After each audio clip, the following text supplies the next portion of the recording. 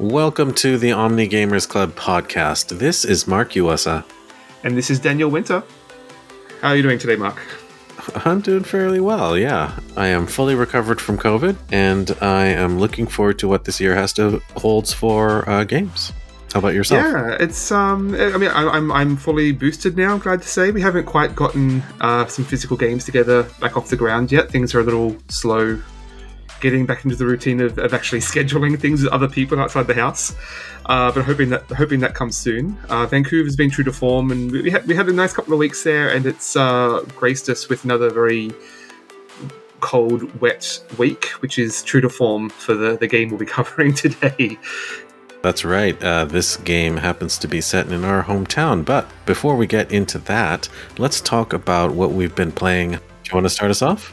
Yeah, well, as I said, I've not been terribly busy on the board gaming front. Mostly been playing on the digital side of things. Actually been playing a surprising number of multiplayer games with some of our board game friends, like Risk of Rain 2 and Anacrusis and Gunfire Reborn. We've sort of been bouncing back and forth on a few different things. We've been having a lot of fun. I'm not one to usually play a lot of multiplayer games, but I did actually manage to get a board game to the table this last week. I'm fortunate to have a neighbor who's a board gamer, and we've finally gotten back into a sort of semi-weekly routine. And so this last week we popped open My City, the legacy game from the good Dr. Rainer Knizia. Yeah, it is a legacy game, but it's a pretty standard sized box, and it's a relatively short game, and like 20-30 minutes basically. Very simple rule set, at least to start with, but of course it's going to be layering on new mechanics as the campaign goes. But we basically popped the box open and started reading the rules there on the spot, so we didn't even do any research, but we got through the first 3 games in like 90 minutes, so it's pretty easy to pick up and play. It's a great example of tutorialization, I think, in board games, which is something that hasn't really been done very much. Board games tend to rely on just learning everything in one huge clump and then off you go, whereas this, outside of just the legacy elements, is a great way of gradually introducing you to the rule set, I think. So looking forward to exploring that one some more. I guess I should explain very briefly what it is. It's basically each player has a grid of squares that you're placing building, like the tetromino buildings onto this grid. And I mean, the first mission is basically cover up rocks that are on the map and don't cover up trees, because trees, if you leave the trees open, they give you points. If you leave rocks, there'll be negative points. And that's it. Like it's the first game was super simple, but as of the second game, it starts getting much trickier. So it's I'm really enjoying that one so far. Yeah, I've been very curious to play that game. From everything I've heard, it's been quite positive, and I think they've managed to achieve something with that game that would be very hard of having a easy to play, easy to learn legacy game. I think it's really the first of its kind in that way. And I think as a result, it's won a few awards, or at least been nominated for some. I'm pretty sure it was at least nominated for the Spiel des Jahres, I think. And that was in 2020. I love legacy games in theory, but by design, they're a real labor to get to the table and set up. Like Gloomhaven takes nearly an hour, it feels like, to set up the game, and like scheduling it is such a chore. Whereas this is just very, very pick up and play. So I think that's something to be commended. An accessible legacy game. I'd like to try that sometime. I'll talk a little bit about what I've been playing. I've been playing mostly video games, for sure. That's been my focus of late. And I've been hitting up some retro titles. So I finished 2 games recently. One of them, this is the nth time that I beat it, but I played Borderlands 1 again, this time on the Xbox. And I just had a hankering for it. Of course, I've beaten it a couple times before, and I played through the main campaign just because I felt like it. Finished all 3 of those games, plus the pre-sequel, and Tales From as well. So that's definitely one of my favorite series. I guess I was just looking forward to the new Wonderlands game, so I just wanted to get a taste of something dumb and something violent, and that fit the bill. It's funny going back to that game, but it still works. Like, some of those weapon combinations just feel great. And I'm playing through the later DLC. They're doing some fun things there, and it's like expanding on the world.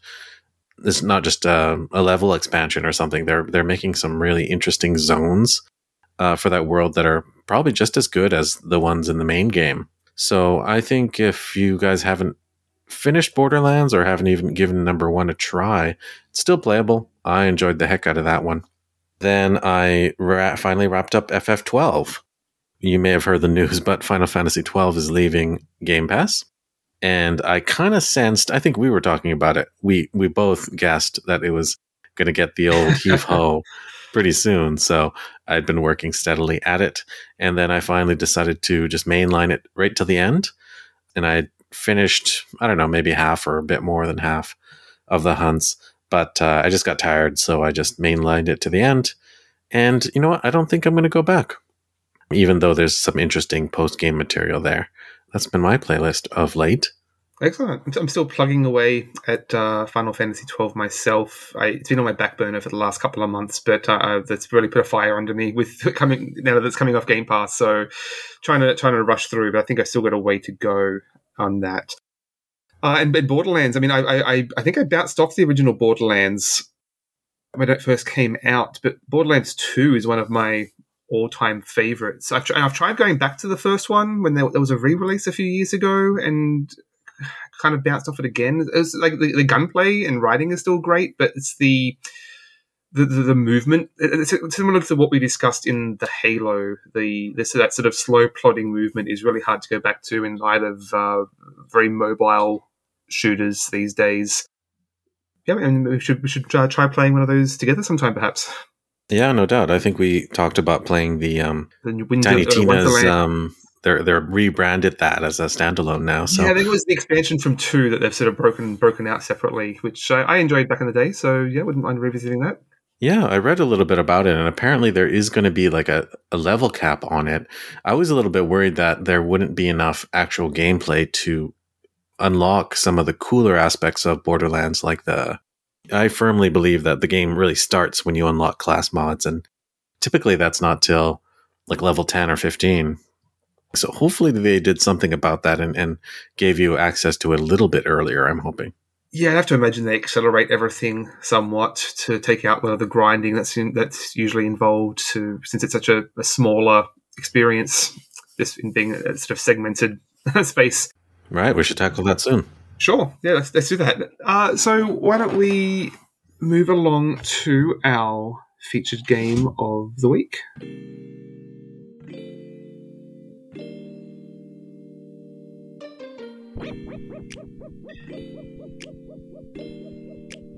As we were talking about a very rainy Vancouver, we've been experiencing that in our video game of this episode as well. That is Backbone, the sort of 2D detective game. I mean, most people recognize this as the detective game where you play a raccoon, basically.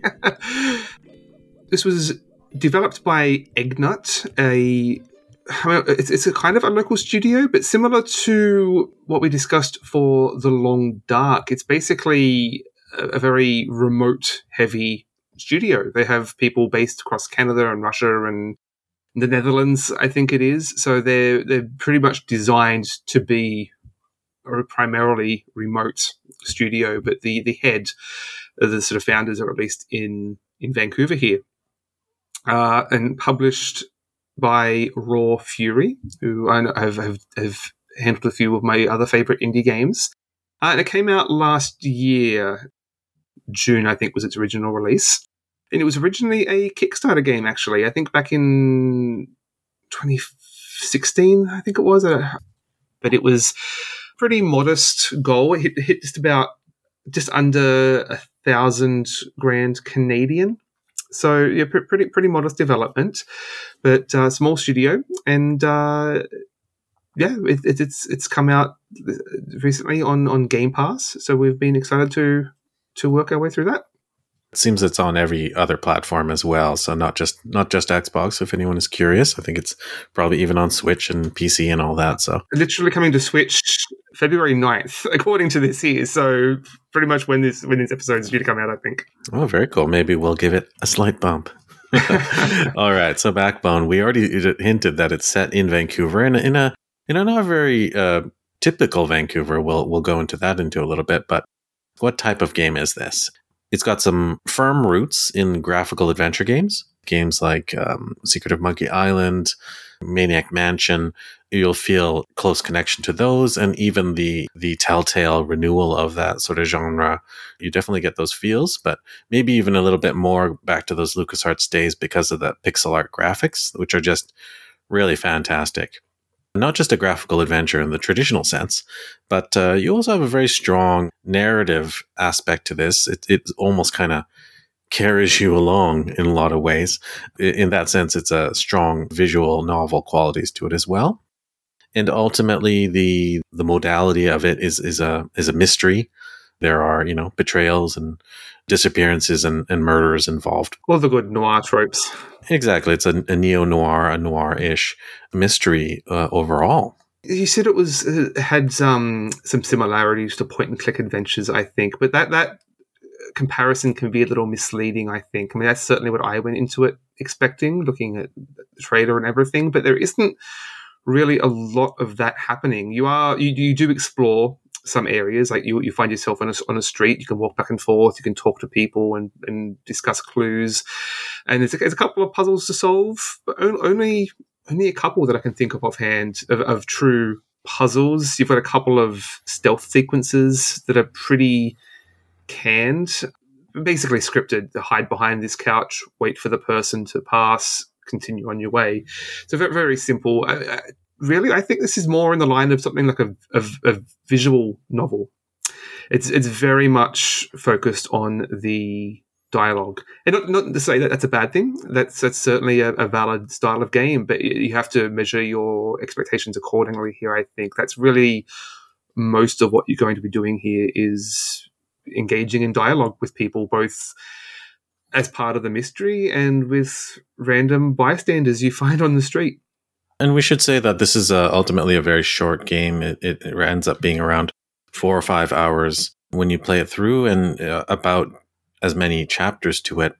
And all the chapters are quite different from each other. I mean, they take different story beats, of course, but they're different tones, and let's face it, probably a different amount of development pressure or development time was given to each of those chapters. So I would say that it sort of feels like a different game as you progress into the later chapters. I mean, I'll stick to my guns in saying that definitely the first and second chapters of this game are strongly in the graphical adventure game category, with some elements that are downright puzzles. I think there's at least one or possibly two cases of like a literal cipher puzzle, right? So you have like these postcards, these posters, and you have to lift these paper ciphers over top of them to reveal the letters and numbers underneath. Well, I don't know if you caught that. There's a very cool Easter egg in what that code you're solving ends up being. I did. I did see that one. Yeah, it's a let's just say it's a literature reference. Just adventure games in very much the sense that original graphical adventure games use dialogue as part of their gating to access different areas, right? You talk to Aunt Edna in the mansion and try and talk your way past her. Or very much the same way you have to talk your way into a certain high class bar in this game, or get some insights out of certain characters. We already mentioned the game is set in Vancouver, but it's not our Vancouver, right? Like it's not the Vancouver we live and breathe in right now, because first of all, the world is populated entirely by animals. Also, there's this mysterious wall that everyone keeps talking about as well, which is kind of ominous in theme. So it's sort of like an alternate world, alternate history, or maybe like far future, post-apocalyptic Vancouver where animals took over. But it's not exactly our world, is it? Yeah, I've heard some interesting theories around that, whether where the time set is here, and I mean some of the aesthetics are a little bit sort of almost a little bit steampunk. So not quite modern. Sort of.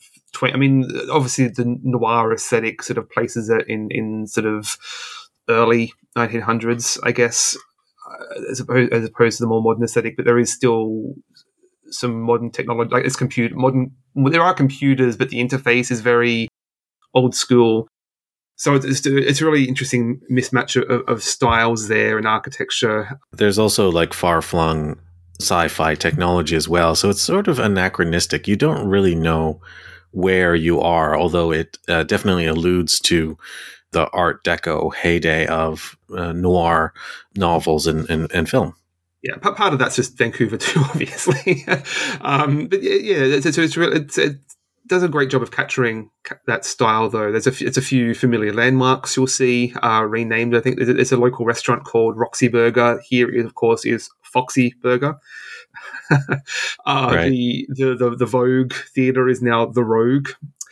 So it was fun spotting some of those familiar sites around the city. But I mean, For sure. it very much does ground itself in part of the city, from neighborhoods that you visit and some of those specific locations. The neighborhoods of the city are very real, although I would say the West End is probably the most different take on what the West End actually is from having someone who's there. lived in the West End, that was definitely quite stark. Right. But so let's just talk about the first couple of zones that they send you to. So there's the Granville area, which is a sort of a seedier nightlife area, and then there's the Gastown area, which is a little bit more bougie and a little bit more posh. And I felt like those were fairly accurate to today. It was like a tweaked up version of reality there.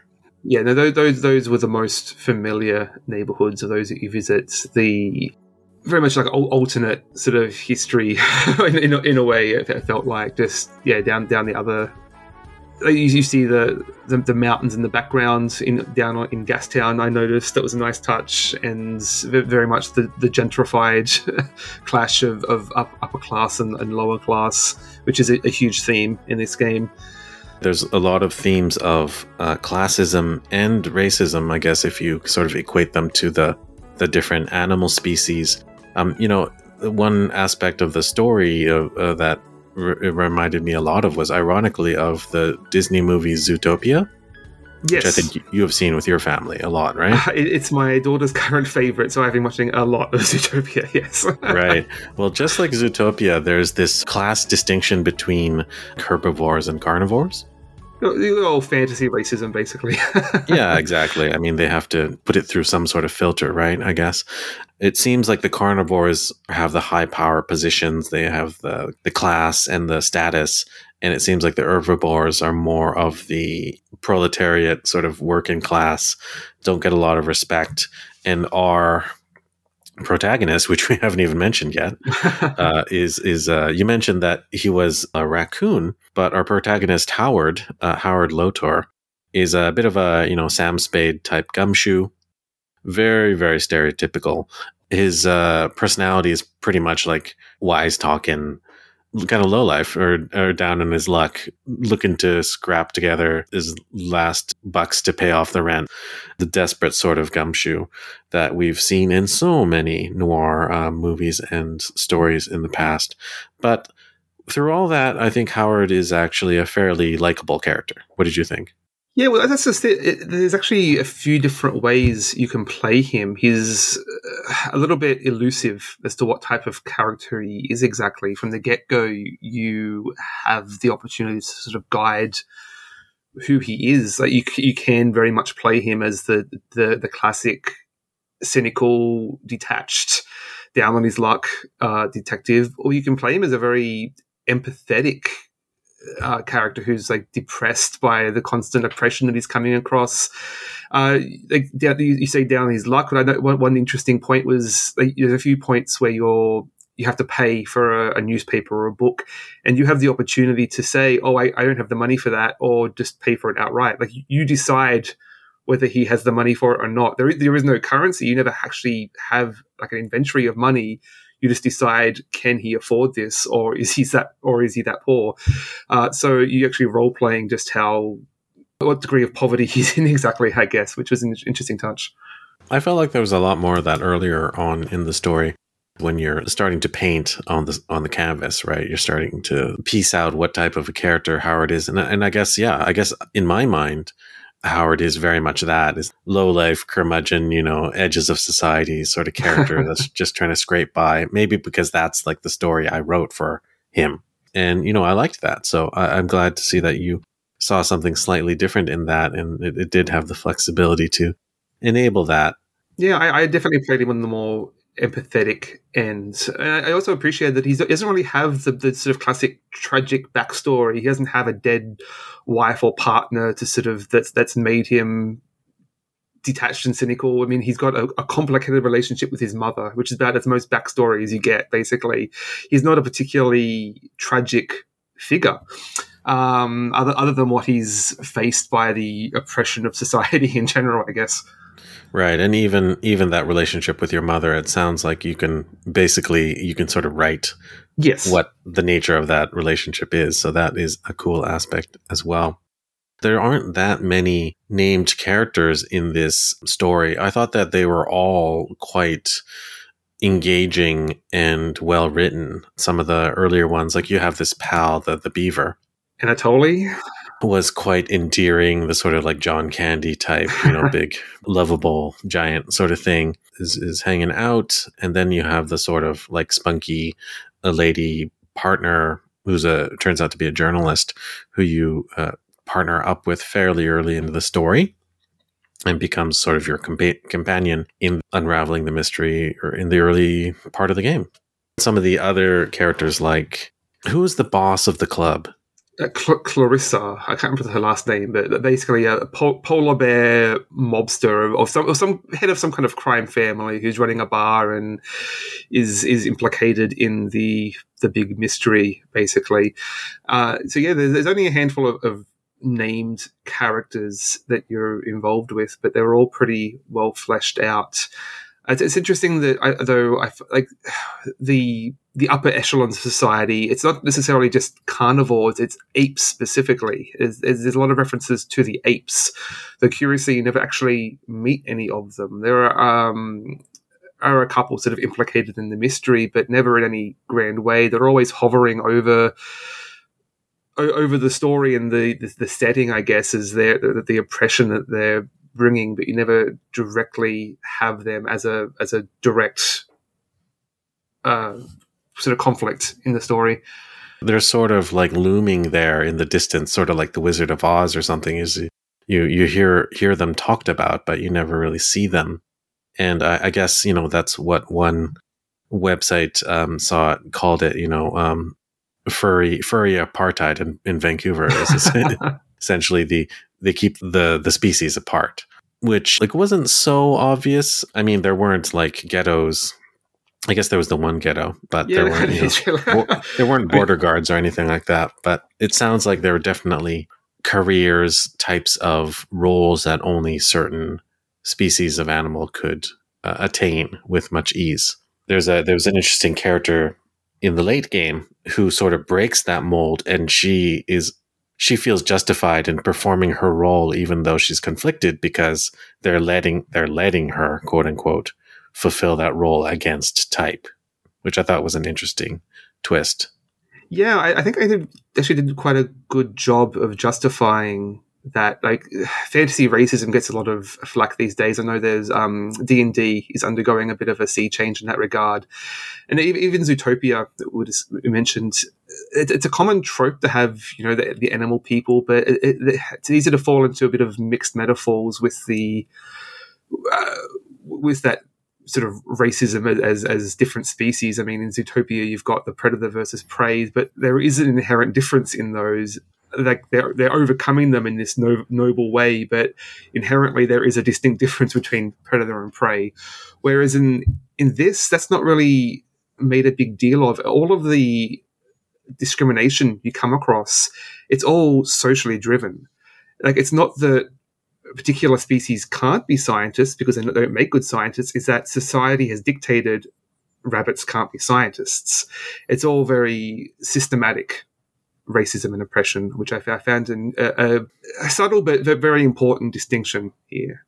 And of course, the thing that fantasy racism gets wrong is that the races are a construct. There are no races. All humans are humans, and the differences are only go skin deep. Whereas in every other fantasy, even sci-fi like Star Trek, those are actually different species that come from different worlds. So of course they're going to behave differently from each other. But anyways, that's delving a bit too deep, perhaps. The first couple of chapters start you off with a very stereotypical mission. You're given a job to track down someone who's like a, cheating husband sort of thing. Basically, you track down the details of that. You end up in this very lovely set piece. I think it's called The Bite. It's that club we were talking about. There's a couple ways into that, which is I think the most adventure gamey aspect of the game so far. I won't unravel exactly how I got into there, but let's just say that there's more than one way into that club, isn't there? It was implied that there was a couple of different ways, but I wasn't able to get one of them to work. And I'm not sure if that was a bug or if it's forcing, if it was sort of trying to subtly force you into one way or the other. No, there definitely are multiple ways to get into that club. I read on some other websites, but just like you, I also tried one way and it didn't work out the first time either. I think that's intentional. Interesting. So that's a great set piece, and there's a great conversation with the boss of that club, a very strong female character who ends up running throughout the story. She's a very interesting character and a great conversation, and just beautiful music, interesting characters, just background characters in that club as well, even the lighting. Real bang-up job they did with that. The set piece, I think, is one of the more memorable ones. Yeah, I think it's something we should talk about in general is the graphics of this game. I mean, at a glance, it's one of those indie 2D pixel art games. You've got which there are a lot of these days, and increasingly a lot of them are really pushing the boundary of what you can do with pixel art. There's some really beautiful ones, I was talking about Blasphemous last episode, and you've got the parallaxed sort of layers sort of moving at different speeds in the background. One thing I didn't even notice this at first, but there is actually 3D animation going on here as well. Some of the foreground, the road moving along the street there is actually 3D. And so you've got some of the water effects playing on the road that combining with the 2D animation in a really seamless way. Actually, I didn't even notice, but it allows for some really dynamic lighting and weather effects. That's quite striking. It's a really beautiful effect. This would sort of be the continuation of those LucasArts graphical adventure games if the technology had sort of kept up to pace with that. If that genre had continued to be the top of the pile, but you're right. Sometimes you're in an environment and then a few hours later you come back to that environment, or you come out of a building and the time of day has passed and the mood totally changes just from some color tweaks. And I would say that the background artists did a real amazing job with some of these beautiful backdrops, namely for the gas town and the gravel settings that I mentioned earlier. Some of them are a little bit more rough, sort of roughed in, but they still achieve the goal. Yeah, they do some fantastic work with pixel art and more modern particle effects and lighting.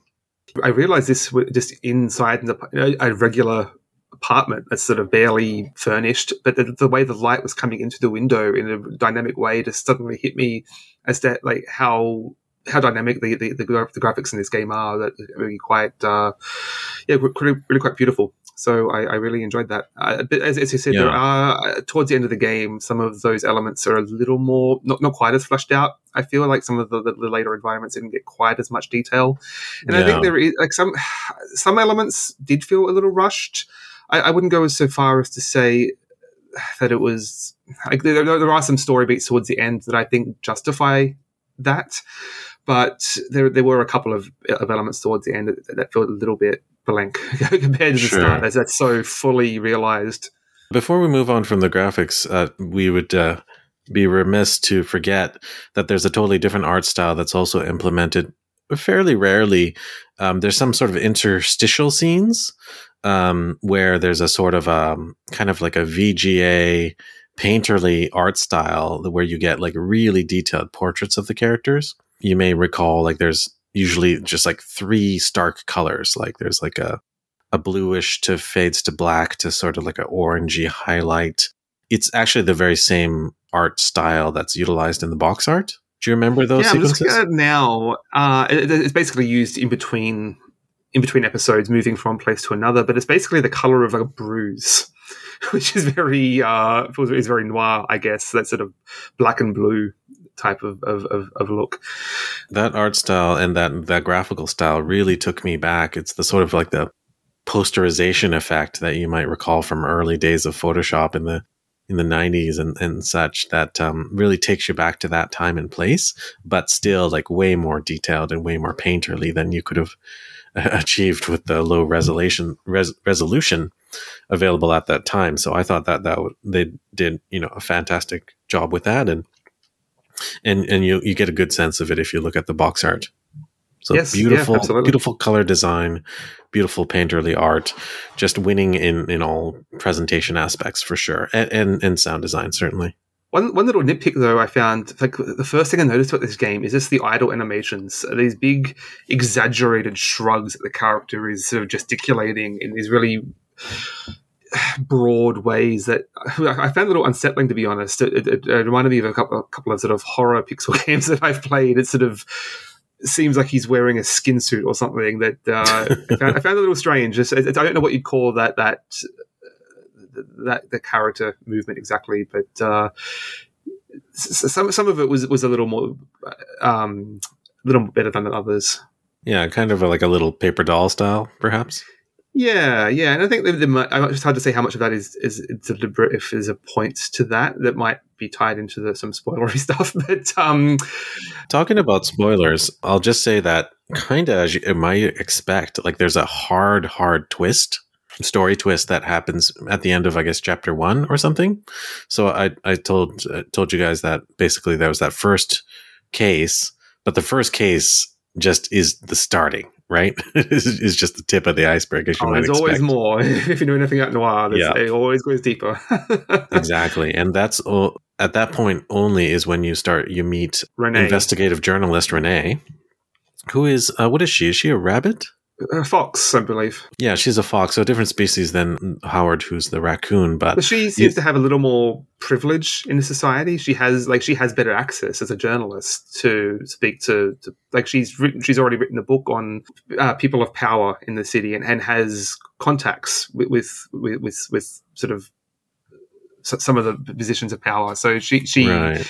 has a little more sort of resources backing her, I guess. Yeah, I guess she's showing a sort of another aspect of the classism in this game is maybe she's just a character that can sort of play the game, right? She can appease the higher ups a lot more than our lowly Howard can, perhaps. But they form a fairly close bond in unraveling this larger mystery that goes beyond the first case, and that pretty much takes you to 3/4 or 4/5 of the way through the entire game. And then it takes even more radical twists off of that. But let's just say about halfway through, you get to Science Town or something like that. Yeah, I'm not sure what it was referring to. I mean, obviously there's Science City. No, there's like a science museum in the city. That's the only analogy I can think of. There's Science World. Science World, yes. Which is that little golf museum. Ball. Right. It's a sort of like they have in Seattle, like interactive science museum. Yes, I'm really not sure what this was trying to model on, because it felt like it was supposed to be a bit of a... When they were just talking about it, I thought they literally were talking about Science World, but just using the fictional parlance. But it turned out to be an arcology, like an enclave for the real people of power that living in some sort of, I don't know if it was one building or a suburb, but it was a somewhat enclosed, gated community, basically. It was a sort of an arcology, which is like a building as a community sort of thing for a privileged set. And the only way, Howard sort of gets to visit there is through like a tour sort of thing, because it's for the knowledgeable, it's for the scientists, it's for the, the people that have higher class and higher access. And I don't know how much everyone else knows about Vancouver, but this doesn't exist in the real world, Vancouver. Well, perhaps a little more figuratively. Sure, yeah, definitely classism exists in Vancouver, mostly in terms of real estate, but there is no science city and there is no large science enclave as of yet. So I feel like about halfway through the game is where it really diverges. and becomes a very different from the modern day real world. Well, I didn't even really. I was only at that point that I really got the sense of the wall that was surrounding the city. That it truly is like a dystopian post-apocalypse to some extent. Like, we don't go outside the wall. It's nothing can live outside the wall. So it's a truly sort of enclosed city. It's like Attack on Titan or something like that. Mm. Yeah, I thought that part was weird. And then we talked earlier about, I forget where the West End chapter comes in, but that was quite different as well. Like the West End is a very diverse community with one of our most populous, dense communities, neighborhoods in Vancouver. Lots of young people, lots of old people. It's a famous gay area of town, very vibrant and very multicultural. Lots of fantastic Japanese and Korean restaurants along the borders of it, right near Stanley Park, really. But in this story, they transformed it into a real life ghetto. Yeah, basically the slums. It was that was the most stark difference I noticed there. I guess they had to choose some place to make the ghetto, so they chose the West End there. But I thought that was another real twist as well. Some really good character development stuff there. There's a sort of a missing persons case that you go on, and you have to track down this background of this character who's gone missing, and then you engage with this character's mother, and then you do a little bit of snooping and find out about her by reading her private writings. And I thought that was really kind of a tender, more focused moment that sort of spelled out this character for you without that character ever being present. A little bit like they did in that Gone Home, I felt. Yeah, I think there's some great character work there, dealing with the grief that you're dealing with the family of people who have gone missing, and how do you you're looking into them, but you're looking into these missing people, but trying to talk to these family members as a total stranger, as no one as with no real authority, and trying to deal with some level of empathy. I mean, you can deal with that, or you can be much more abrupt, obviously.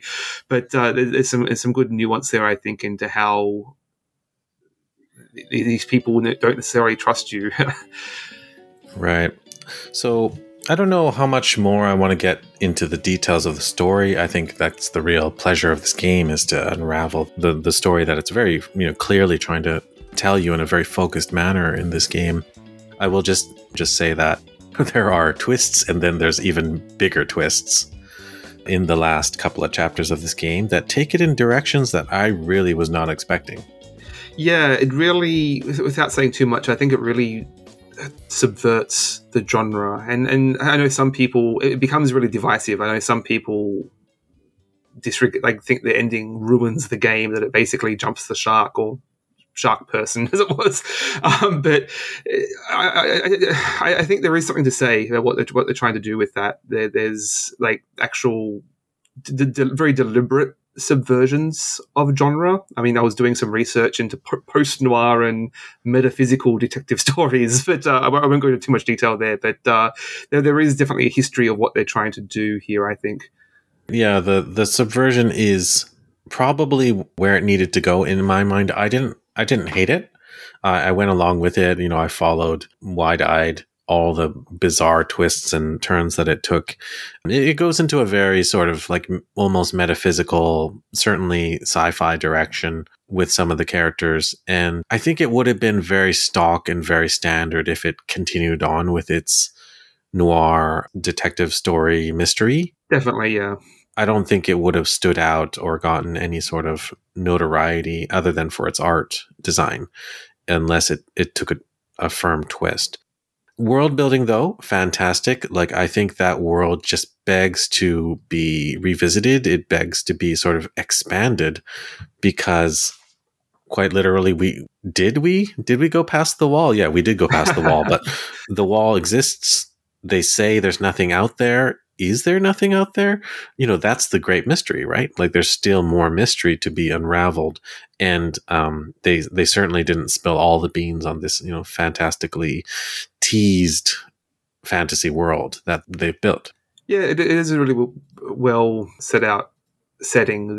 There are a lot of elements referred to. Like I said, there's a lot of references to the ape you never see. There's reference to, I can't remember what they call it, the garden, basically, where Stanley Park, which is a big, huge forested area, is basically the farmlands in the city. You never actually see that. I'd love to see more of how that works, and several other suburbs around the city. You see a map of clearly delineated suburbs, and you see about half of them, but there is definitely a lot of information garnered to all of those parts of this society in the city, and a lot that's covered but you don't actually see. So it's a very fleshed out setting that I hope to see more of. And they have announced, I think, that there is a new game of some sense coming this year, apparently, which seems very soon, but I imagine is going to be reusing a lot of assets. I think they're playing more with like different, like the same locations but different seasons, like it's a winter setting or something. So that perhaps focusing on more dialogue and rather than building out new locations. That would be very cool, as if they took a different direction with it. I enjoyed this game. I think more people should play this game if you enjoy adventure games, visual novels. Just don't expect to be doing any major gunplay or very intensive action sequences. There's nothing like that. There's just kind of going along with the story. But if people found the first game divisive, maybe the second game, I think they even said maybe it's going to be a prequel. Maybe you can approach the world. Yeah, maybe it could approach the world in a slightly different way. And yes, I would love to see those other parts of the world that they just teased at. Ultimately, this game, it felt like the back half was way more roughly constructed than the first half. And that's when the story went sort of off the rails, you might say. I enjoyed some of that. I enjoy weird stuff.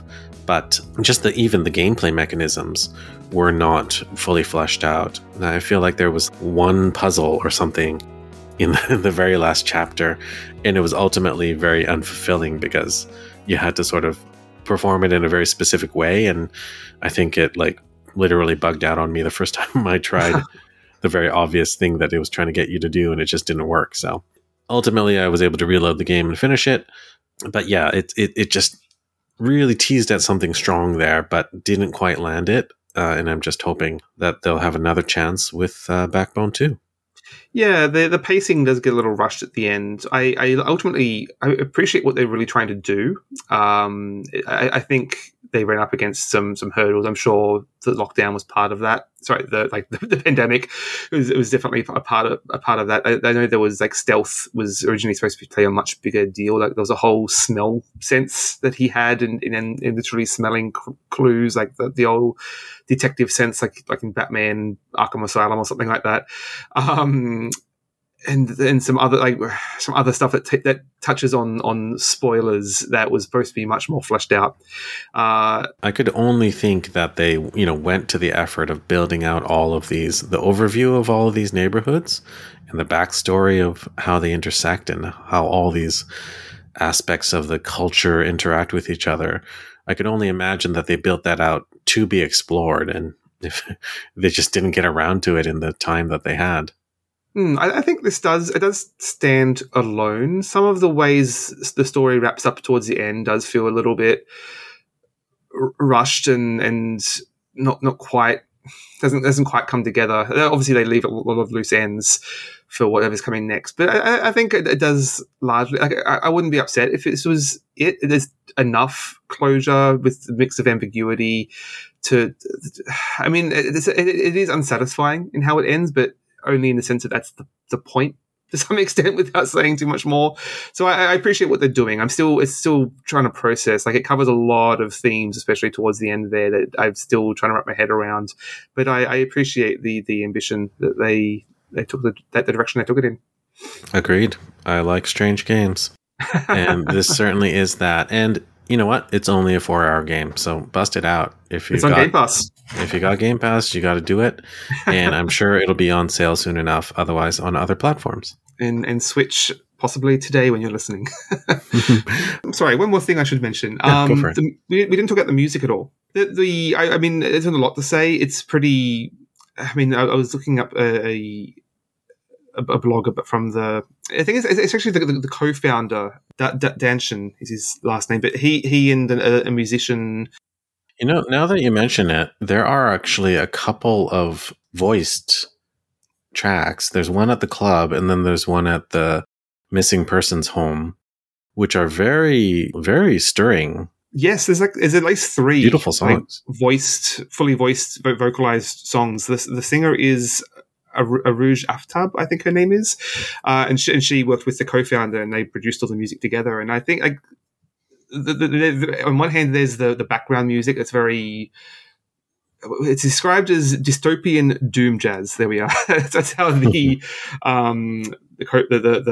composer described it. But it's very grimy, like matches the city, especially in that opening sort of Granville strip in the rain. It feels like the music is sort of comprised of parts of the city, like banging trash cans and car horns. Like it's a part of the city itself. It sort of blends into the background, but in a fairly ubiquitous way.